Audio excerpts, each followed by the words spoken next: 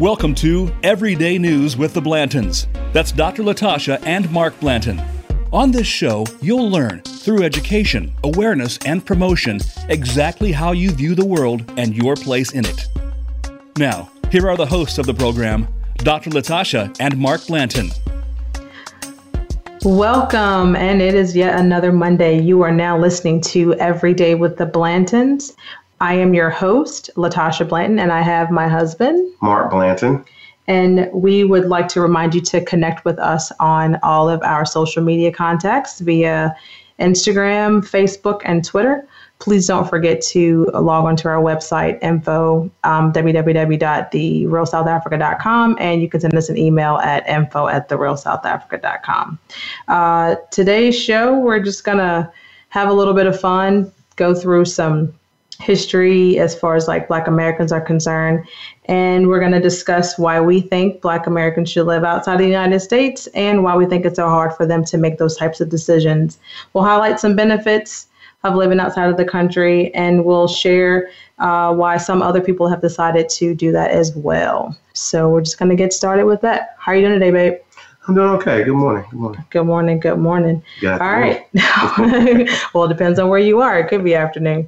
All right. So just briefly, we're going to, I will say for myself, when it comes to the history of Black Americans or African Americans, whatever term you choose to use, I would say for sure that it probably wasn't until my late 20s that I actually started to get into some of the things that dispelled some of the myths regarding the histories of our people, once they got to this side. So just going to talk a little bit about the history of our people and then kind of go from there. I would say I learned more in the last probably 10 years of being married to you, just because you love history.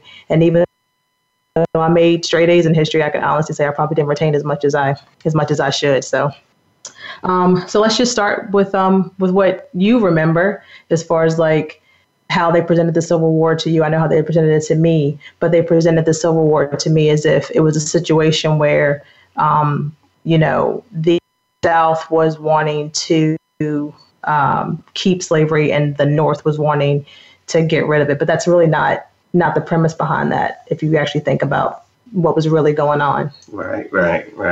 Some of the things that were going on back then, it was pretty interesting. One of the things as far as the Civil War is concerned, and it's funny because as we sit here in Virginia, we have this road called the Jefferson Davis Highway, or we call it Route 1. Route 1. So, and of course, Jefferson Davis was the leader of the South. He was actually the president. And if you want to take the time to look up his story, and then, of course, you'll be able to hear some of it or see some of the things that happened to him after his presidency of the South. It's pretty interesting. He did a lot of things. Everything wasn't perfect, but he did a lot of things. It's an interesting read. But as far as the Civil War is concerned, basically, and as far as how it impacted the Blacks in America, we were property. And as us being property, the more property you had in America, the bigger you were, more important you were. And actually you could you had more money. So in the North, they didn't really have slavery. So they had other means.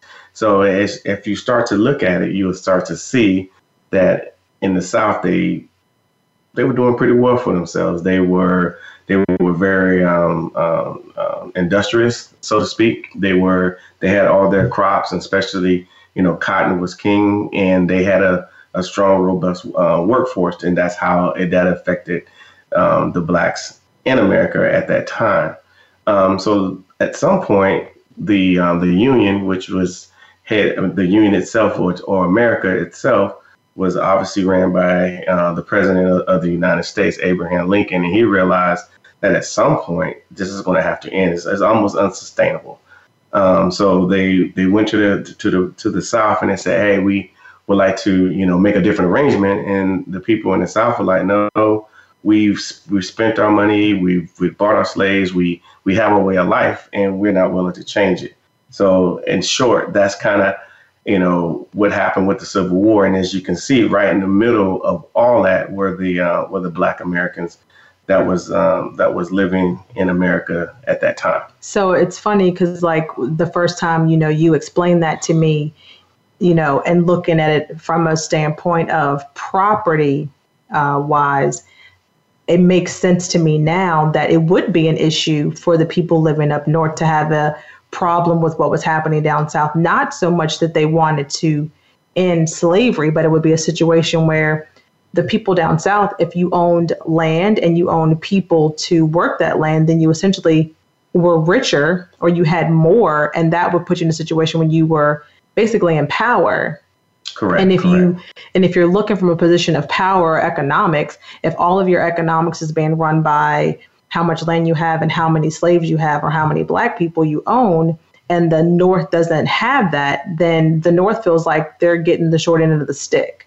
Yeah, something to that effect. Yeah. So it's not really a matter of Abraham Lincoln, doing us a favor. It was a situation where everyone's trying to get equitable distribution of property, land, and the only way to do that was to get rid of the biggest economic engine, which would have been Black people. Yeah, or slavery itself, and so forth. So it was interesting. Of course, the Civil War happened. We all know about that. And then at some point after that, slavery was abolished, which was a good thing. And then, of course, we had a bunch of things that happened after slavery. And, of course, Blacks were in the middle of that as well. We didn't find out till 2 years later, but that's neither here nor there. That's why we celebrate Juneteenth. Yeah. But nevertheless, go ahead. So, and then, of course, now here we are.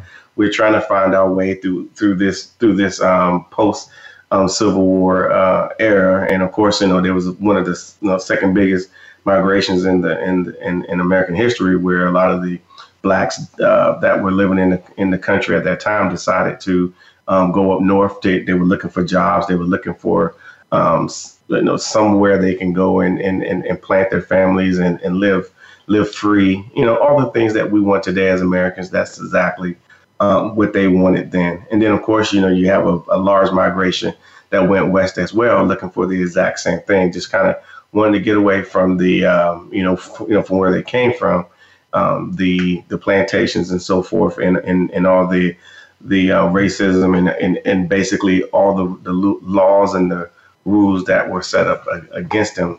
So, but there were also those people that stayed, and those are the ones that we question the most, because you have to question, why did they not leave? And I think that's still a stigma even today when it comes to how we migrate, how we don't migrate, or immigrate, whichever word you choose to use for the context. So what would you say, like you say, they went north and some went west, like what about the people that stay? Like what do you think makes them not move? I mean, I have my own opinions of that, but I'm just wondering like what you think about why they won't leave the space when they can, after they've been quote unquote freed. Well, that's a good question. They had to make a way of life, and it wasn't a year-to-year thing. It was a day-to-day thing. So in a lot of cases, for right then and right there, this is the best that we have. You have an opportunity, or you've been told that you can work the land and you can actually get paid, and your families will be okay while you're there. And of course, you're supposed to be able to share the profits. But obviously, at the end of the year, when the profits are being put out, then all of a sudden there's a tax or a bill that you have for all the things that you used while you was there, and that normally came from the former slave owners. And so ultimately, you didn't get anything. You got just enough just so you can make it. But the slave owner still prospered because he was, in short, had free slavery or almost free slavery. An oxymoron, free slavery. Mm-hmm. So even though they had the opportunity to leave, they really felt like, okay, well, I've been here this long. Correct. I know this land. You know, my kids are here. Where am I going to go? My wife is here. I don't know anybody. Exactly. Why should I leave? Versus some of the people saying, you know what? I will take the risk and go up north and take my entire family and start someplace there. But what I find to be true when you start thinking about the reasons why they stay, those are some of the same reasons why we don't travel. When I say we, I mean Black Americans or African Americans, why we also don't travel. And it's simply because we're stuck to. This is where my family grew up. This is where my mom is. My uncle stays around the corner. My grandma is nearby. I don't want to move too far away from my family. And originally, those places were, how can I say, economically deprived anyway. But you still stay there, or people stay there, and they do it for the most part because they have family there and they got friends there, and they do have some heritage there, and they have a loyalty to those locations. But the question is, do those locations have loyalty to you as an individual?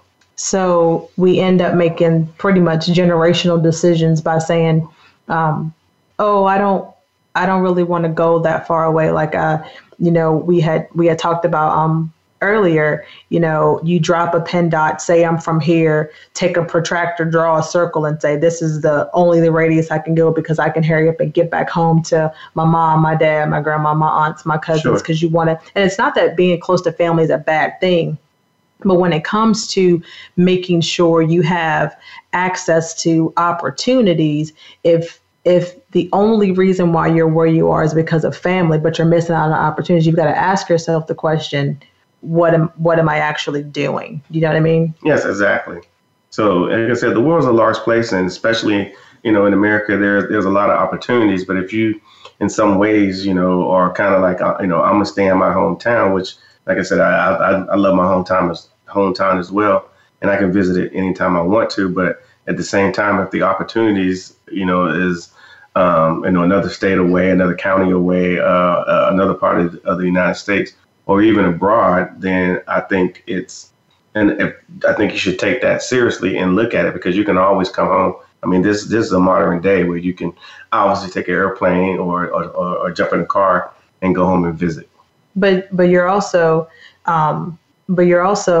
saying in a lot of ways that I'm assuming that there was some point in your life where you also made decisions based upon the fact that you could be close to your parents or you could be close to family. Yeah, absolutely. Absolutely. We all do it.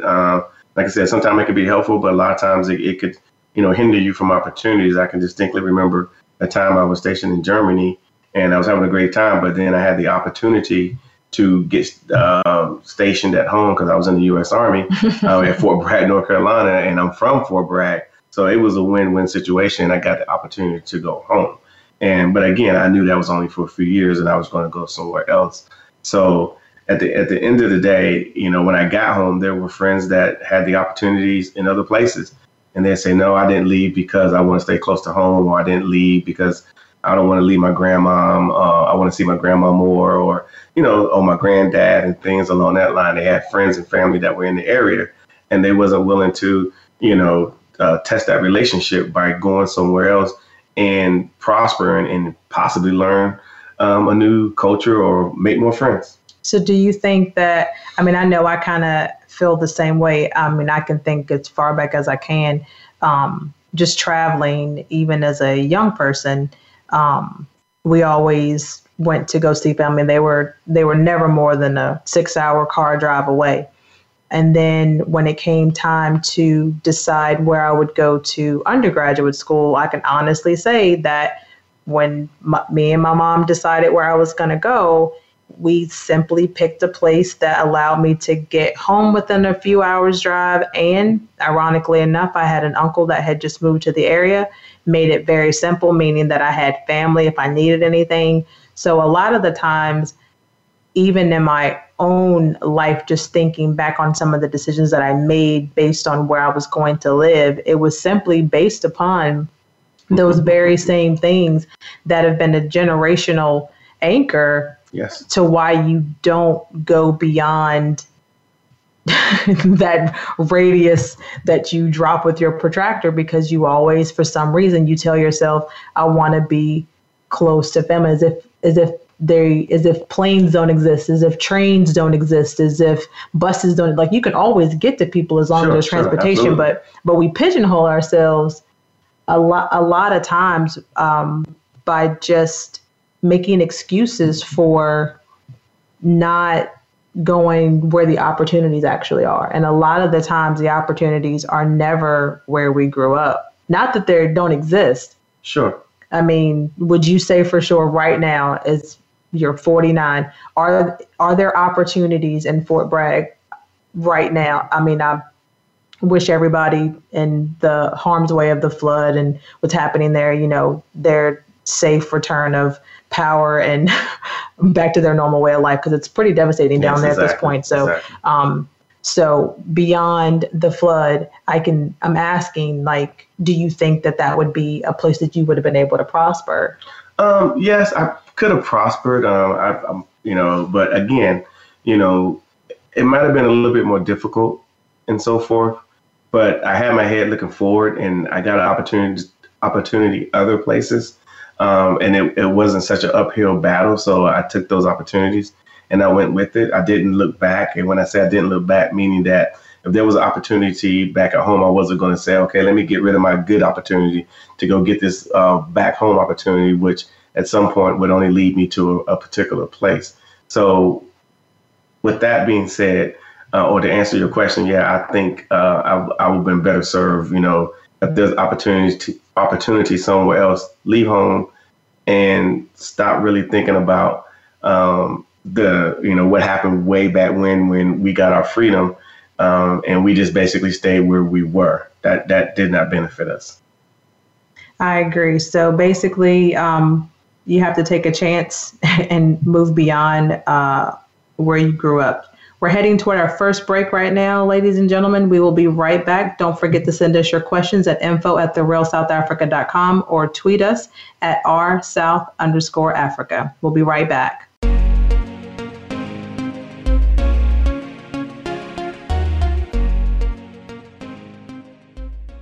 Become our friend on Facebook. Post your thoughts about our shows and network on our timeline. Visit facebook.com/Voice America. Are you finding your frequency? It can be described as that space between failure and success. It's the future of digital media. It's finding your voice. It's engaging topics, content, and ideas. Jeff and Ryan discuss the digital media space and all of its aspects. It's about making the mistakes, taking the chances, summoning the intestinal fortitude to step out of your comfort zone, and discovering what you can accomplish when you decide to try, decide to learn, decide that you have something to say, and find your frequency. Live Fridays at 2 p.m. Pacific Time, 5 p.m. Eastern Time on the Voice America Variety Channel. Are you ready for a disaster? If you are like many people in the world, that answer may sadly be no. Disasters happen unexpectedly to people just like you every day. Tune into Preparing for the Unexpected with business continuity and disaster planning expert Alex Fullick. The show will not only help you better prepare for a disaster itself, but also to prepare you, your place of employment, and community for the aftermath, emotionally, financially, and with a better level of awareness and a stronger feeling of resiliency. Tune in Thursdays at 9 a.m. Eastern Time, 6 a.m. Pacific Time on the Voice America Variety Channel. Have you friended us on Facebook yet? Why not? Just go to facebook.com/Voice America or search for the keywords Voice America. Once you are part of our Facebook network, you'll receive daily messages about what's happening with our shows, this week's featured guests, and new happenings at the Voice America Talk Radio Network. And you can add your voice to the always active discussions on our timeline. Just go to facebook.com/Voice America or search for Voice America.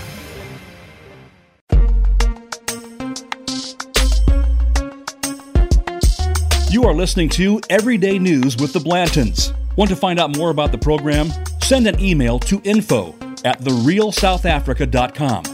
Now, back to Everyday News with the Blantons. Welcome back. You are continuing listening to Everyday News with the Blantons. Mark and I just finished talking about some of the history of Black Americans and why they have a hard time moving away from mama.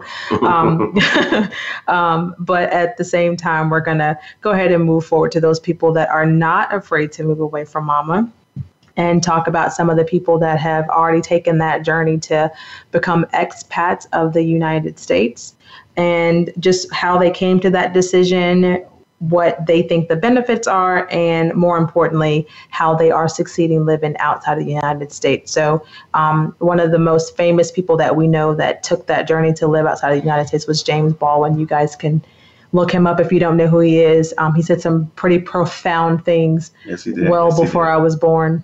And his words still kind of ring true today. So just want to give you a little bit of an overview about what some of the people that have decided to move beyond the U.S. have said about how they came to that decision. Yeah. Okay.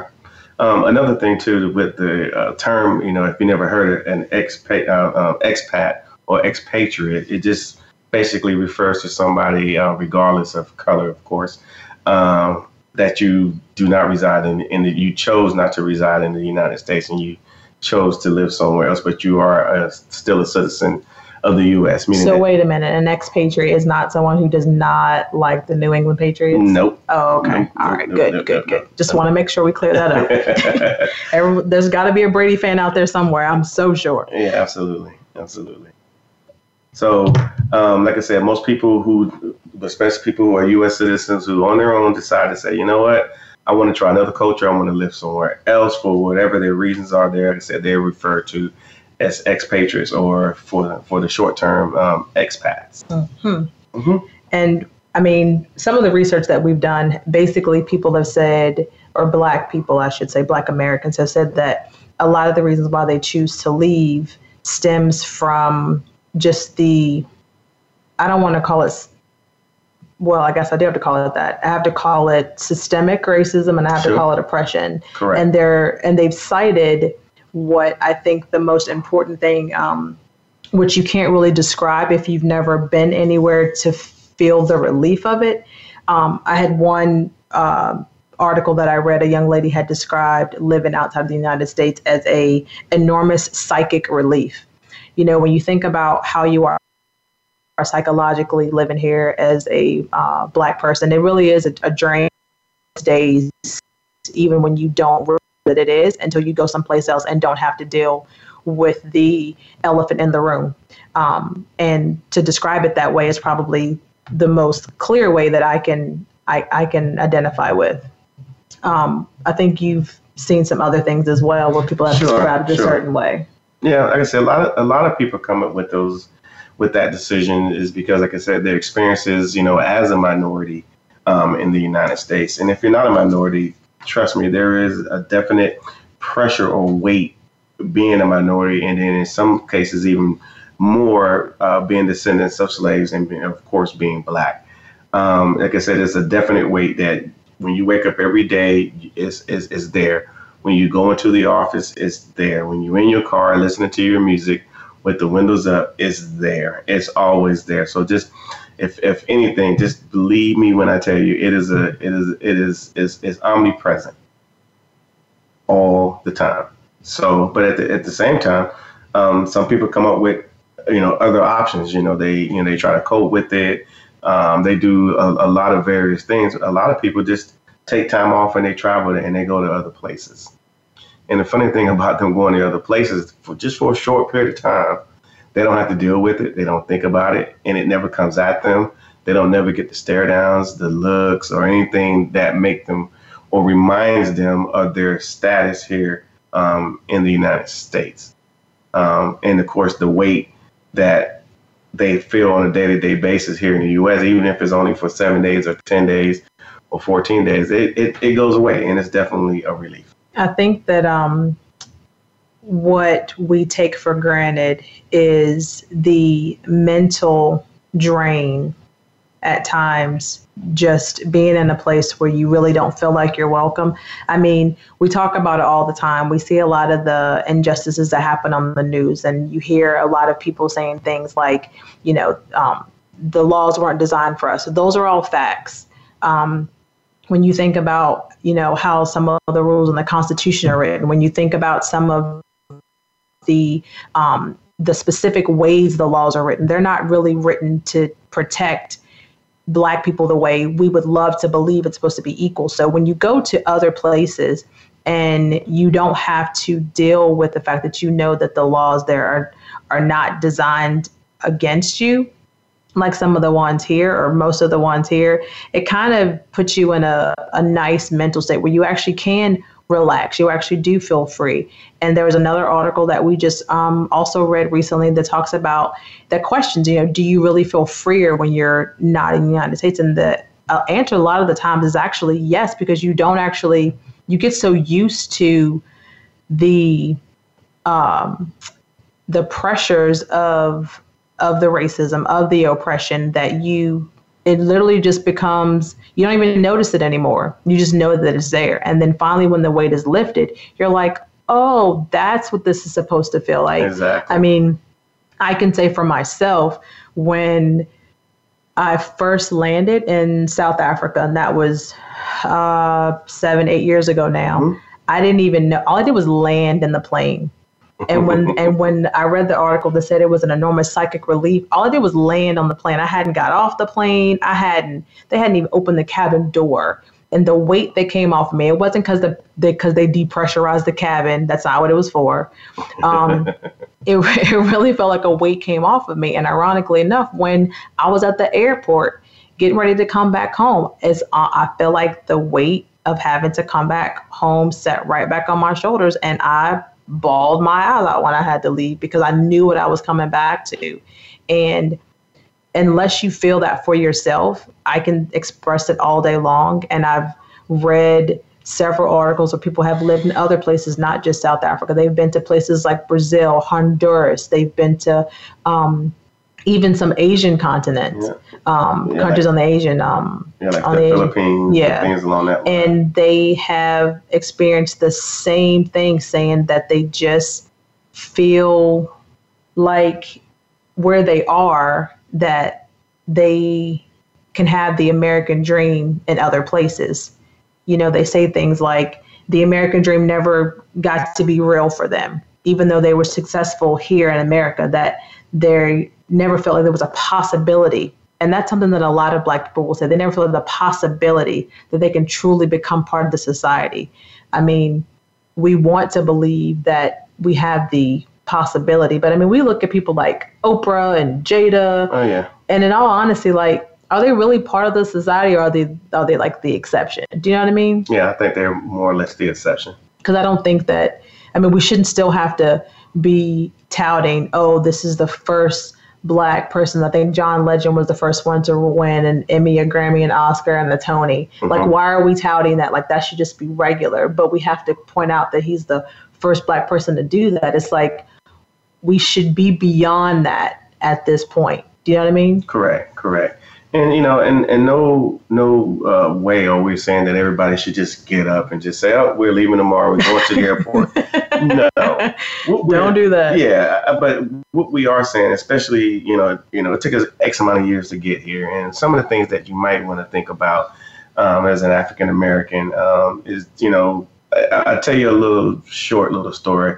I think about because we're all ultimately just made up of our DNA. And I really do think from our perspective that our DNA came across the river or the big pond, whatever you want to call it, and landed here. And I'm sure the first few generations longed to go back home. They tried to pass down the stories, keep the culture. And in some ways they did, in some ways they didn't. It got beat out of them, so to speak. At the end of the day, here we are. I'm sure there was somebody, 5 or 6 generations ago that looked just like me, probably talk a little different. There's nobody as handsome as you 5 or 6 generations ago. That's not true. There's a guy that looked just like me and so forth. But the funny part about it is he couldn't go home. And then, of course, all the history of the day happens. And then now we get these liberties to be able to jump on an airplane and go anywhere we want in the world as long as we can pay for a ticket. Yeah, you got to be able to pay for a ticket. No, no stowaways. No stowaways. And make sure your baggage is under a certain poundage.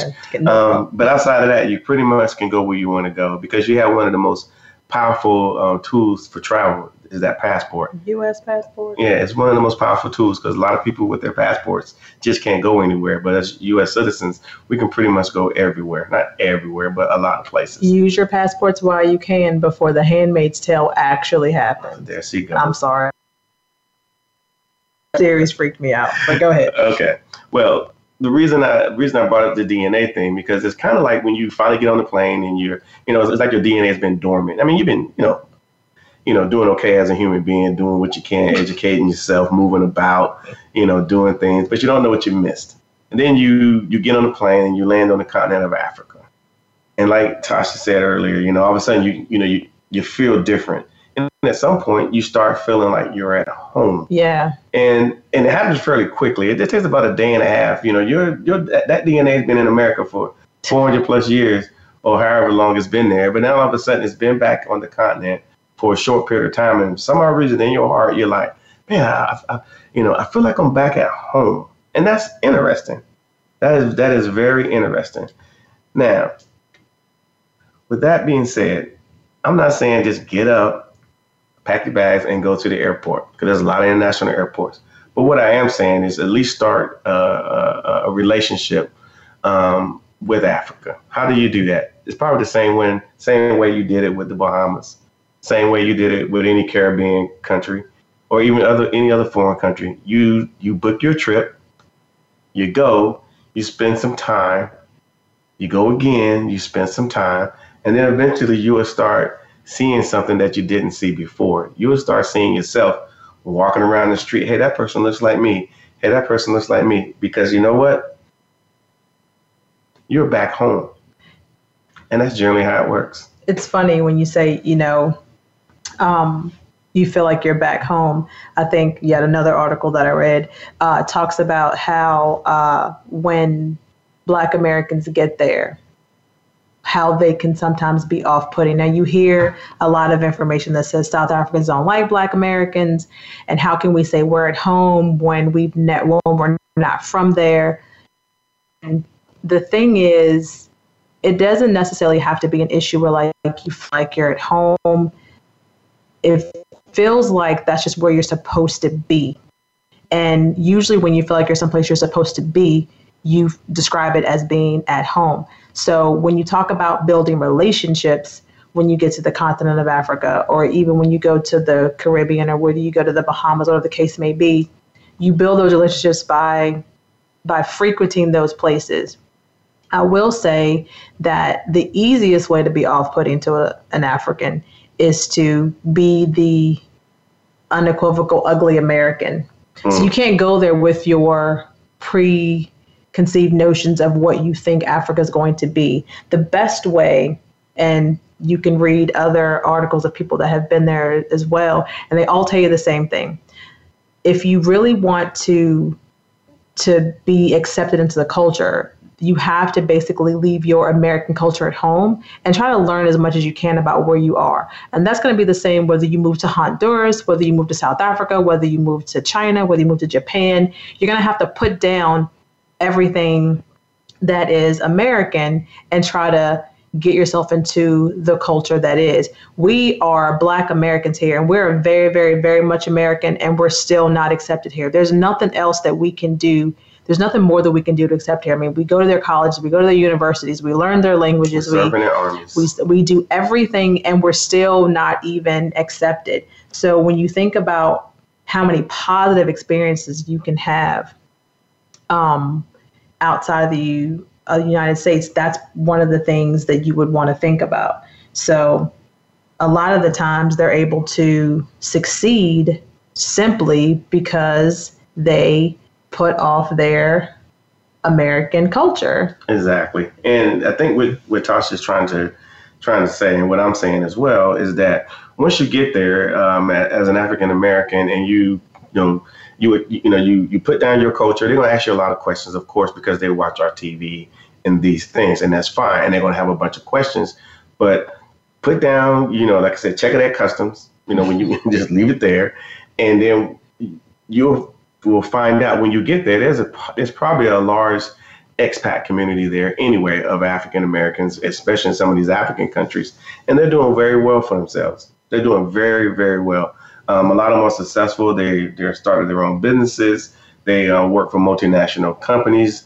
They're probably living at a high level, better than what they could have done if they stayed in Chicago or LA or even Dallas, Texas, or any of our major cities, for a lot of reasons. But at the end of the day, in our personal travels, we've run across so many African Americans that have, like I said, became expats, started their own multinational companies. What have they done? They've pretty much done it all. I can go down the list, and and a lot of them, especially in South Africa, and because we go there all the time, they're doing very well for themselves.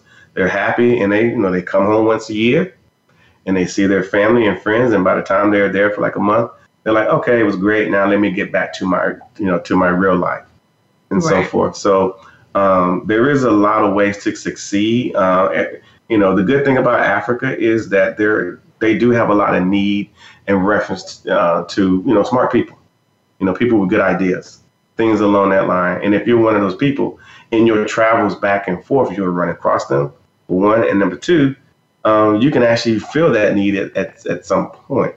So it's just something to look at, and just something that we wanted to bring up. So leaving home sometime isn't bad. We're not saying leave America forever. No, I'm not saying that at all. You can if you choose. But at the end of the day, at least start building a relationship. It doesn't take 20 people to do it. It takes one person to go over there, make friends with people, come back, tell another, go back and make friends. So those opportunities do exist. Those aren't advertised on the social or the work websites or the job websites, but they're there. All right, so we're getting ready to head into our second break. So thank you guys for listening, and don't forget to tweet us or send us questions at info@therealsouthafrica.com. We'll be right back. Thanks.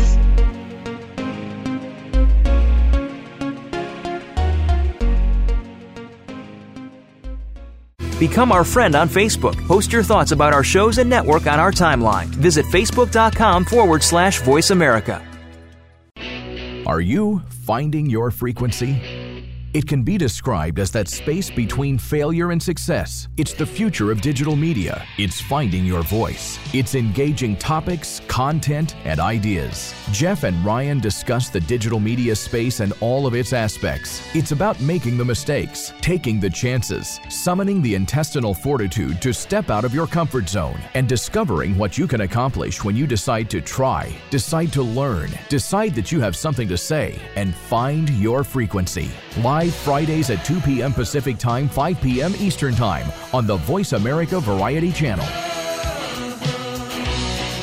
Are you ready for a disaster? If you are like many people in the world, that answer may sadly be no. Disasters happen unexpectedly to people just like you every day. Tune into Preparing for the Unexpected with business continuity and disaster planning expert Alex Fullick. The show will not only help you better prepare for a disaster itself, but also to prepare you, your place of employment, and community for the aftermath, emotionally, financially, and with a better level of awareness and a stronger feeling of resiliency. Tune in Thursdays at 9 a.m. Eastern Time, 6 a.m. Pacific Time on the Voice America Variety Channel.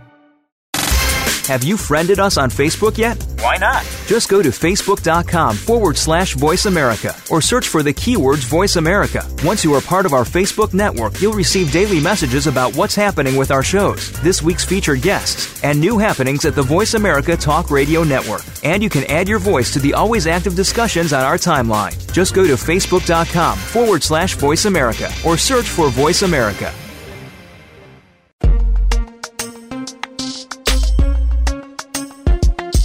You are listening to Everyday News with the Blantons. Want to find out more about the program? Send an email to info@therealsouthafrica.com. Now, back to Everyday News with the Blantons. Welcome back. We are heading into our last segment of Every Day with the Blantons. Once again, I'm your host, Latasha, and I'm here with my husband, Mark Blanton. And we've just kind of talked a little bit about everything, the first two segments, from the history of Black Americans to how expats feel about traveling outside of the United States, some of the benefits of living outside of the States.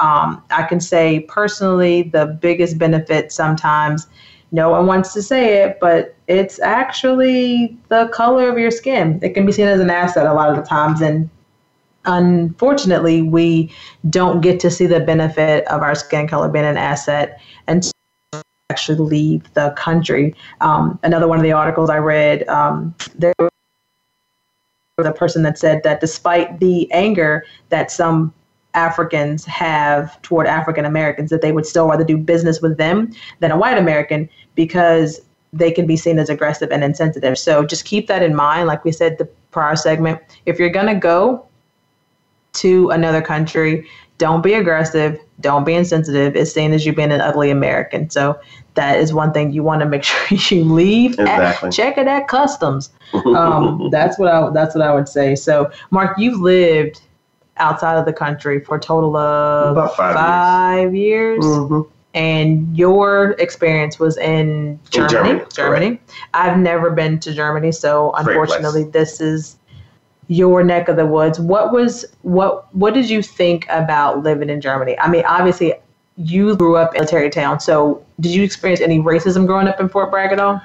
It's funny. I think I grew up in a bubble because I'm sure it was there. I just never saw it. And I was young. I was 18.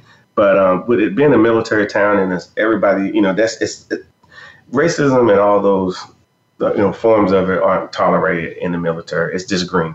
If you wear a uniform, then everybody respects you because of your accomplishments and your rank. So I didn't get into that. I didn't actually. When I got out of the Army when I was 32 years old, I think that was the first time I was like, whoa, what's really going on out here? That's a real bubble. 32 years in a bubble. Long time. My bubble was not, I would say I was about 3 when I actually realized that I was Black.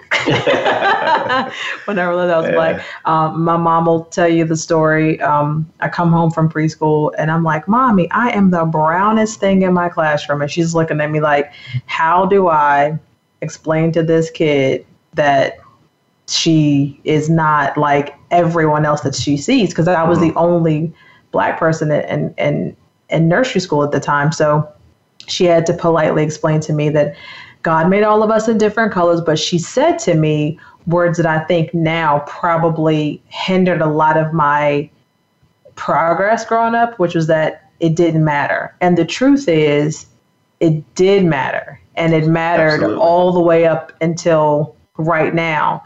So I would say for sure, for you had it made. Yeah. You got to grow up in a multi cultural environment and never had anybody remind you constantly that you were Black.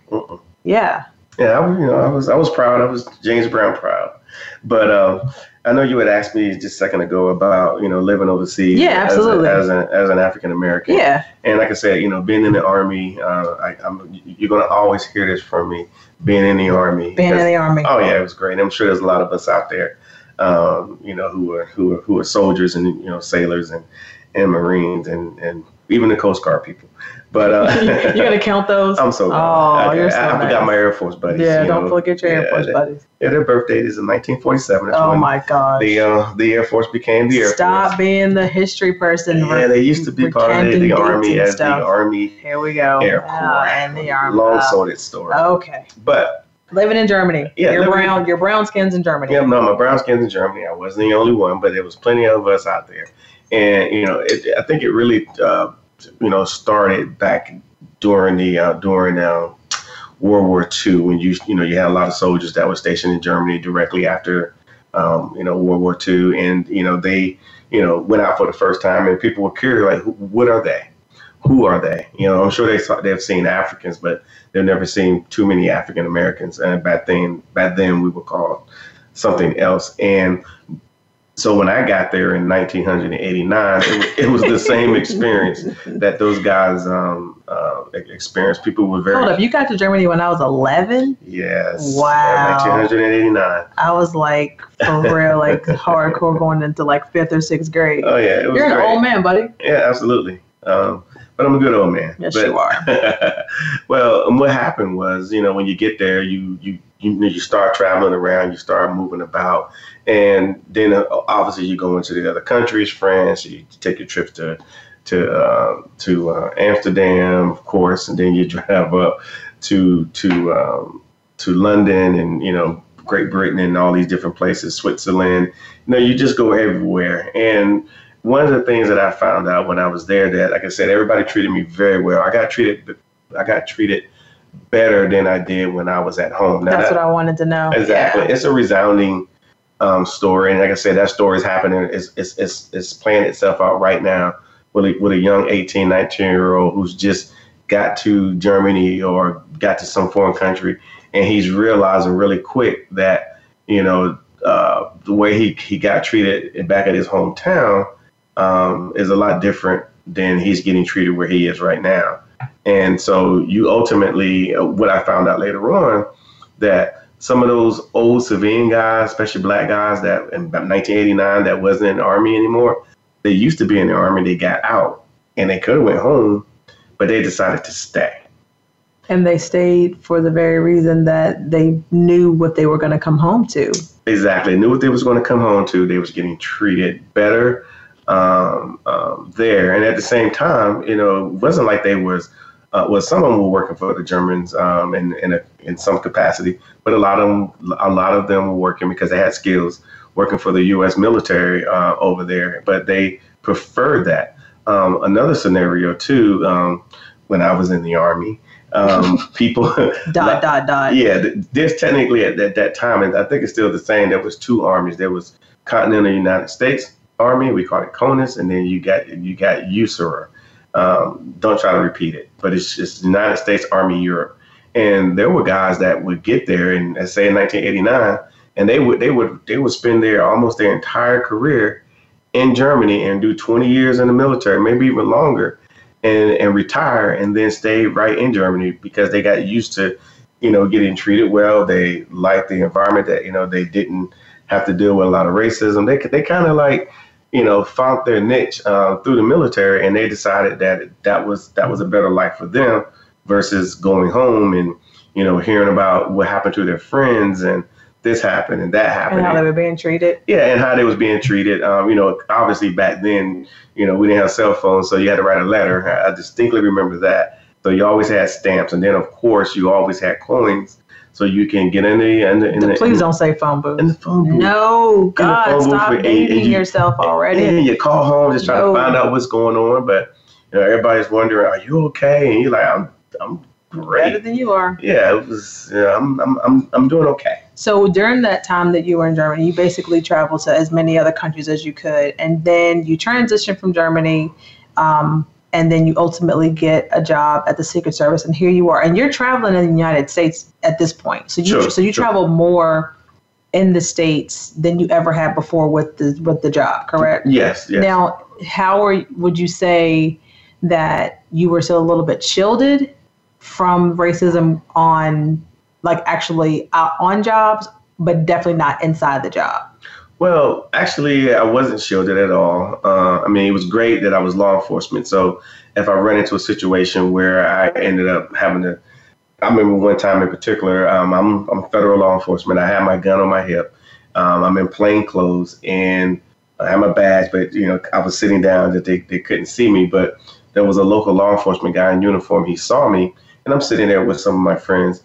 And they were non-law enforcement. They worked wherever they worked. And he came over, and he was kind of stern, like, "What are you doing with that weapon, sir?" and so forth. And so, he was a little bit over the top. And of course, I just looked at him for a second to let him, of course, being respectful and let him say what he wants to say.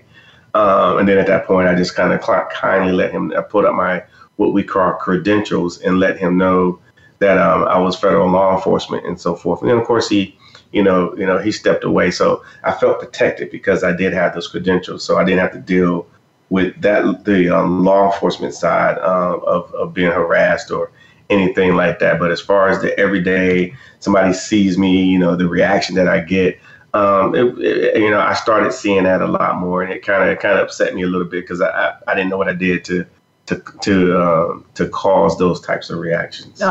You were born a black man. That's what you did. So it's funny that you have basically two totally different experiences. You've got your experiences here in the United States under law enforcement. You've got your experience in Germany and overseas in Europe as a black man. And then you've got your experiences in our favorite country, South Africa. Yes, I do. I do have a few experiences there. You do have a few experiences there. So, just in general, we talk about it all the time. I mean, we even named our company The Real South Africa. And it's simply because of, do you think it's just the way that we feel when we're there? Or do you think it's the way that we treat it? Or like what is it for you? I know what it is for me, but what is it for you? And you can kind of recap. I know you probably touched on it last week, but what was the thing that made you say, this is definitely the place where I want to consider living out the rest of my days? Like, what was it? Well, it's funny, every country, regardless of where it is, especially if it has a government, is going to have a problem. There's just a problem. I'm going to just read this real quick, something that I happened to run across while I was on the internet. It's an African-American male. He's about 45 years old. He lives in South Africa. He says, for all South Africa's problems, and they do have them, I like living in a country where it is not illegal to be black.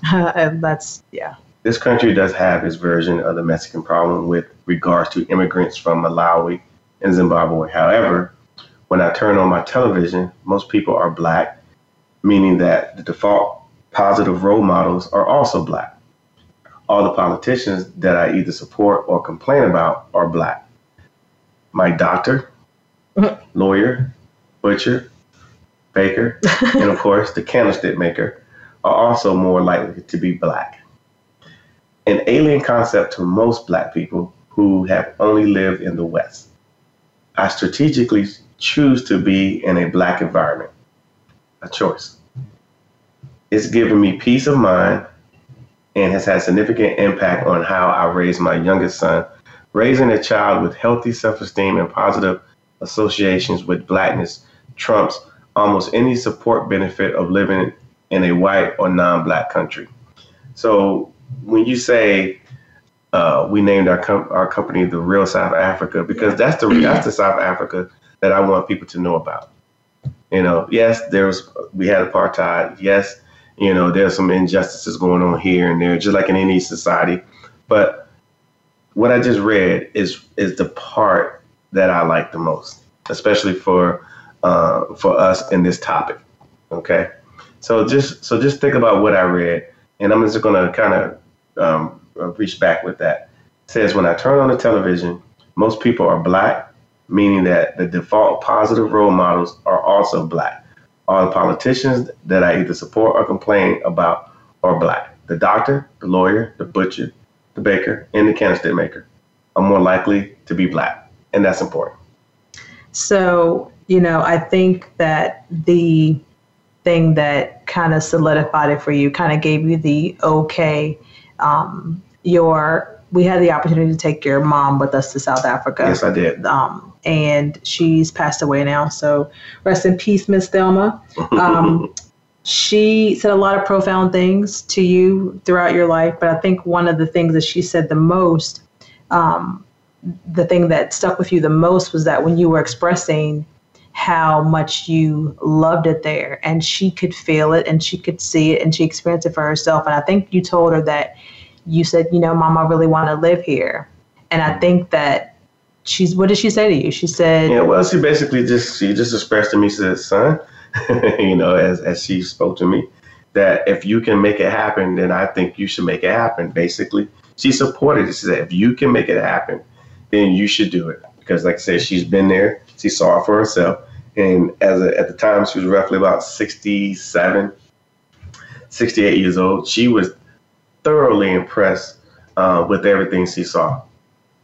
So I think that the ultimate decision basically came down to not that you would not have wanted to, eventually move there, but I think if when your mama says it's okay for you to move far away, and for you to move outside that protractor circle that we talked about, that's kind of when you kind of give the okay. So, for us, just all of those positive feelings that you can have living outside of the country, the experiences, the benefits that you have for just having brown skin that you don't get to experience here, are at least the reasons why you should travel. So we encourage you to visit our website, therealsouthafrica.com, to get more information about why you should at least travel outside of the country.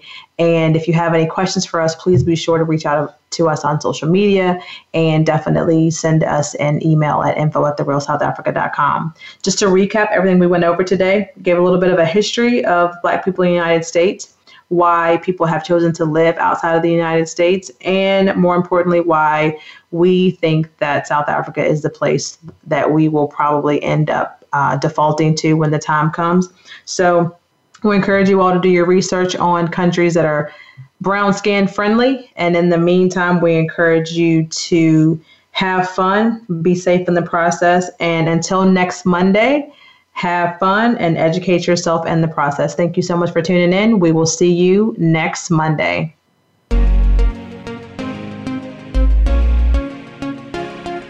Thank you for tuning in to Everyday News with the Blantons. We hope you've enjoyed today's program, and we'll tune in again next Monday morning at 6 a.m. Pacific Time and 9 a.m. Eastern Time on the Voice America Variety Channel. Have a nice week.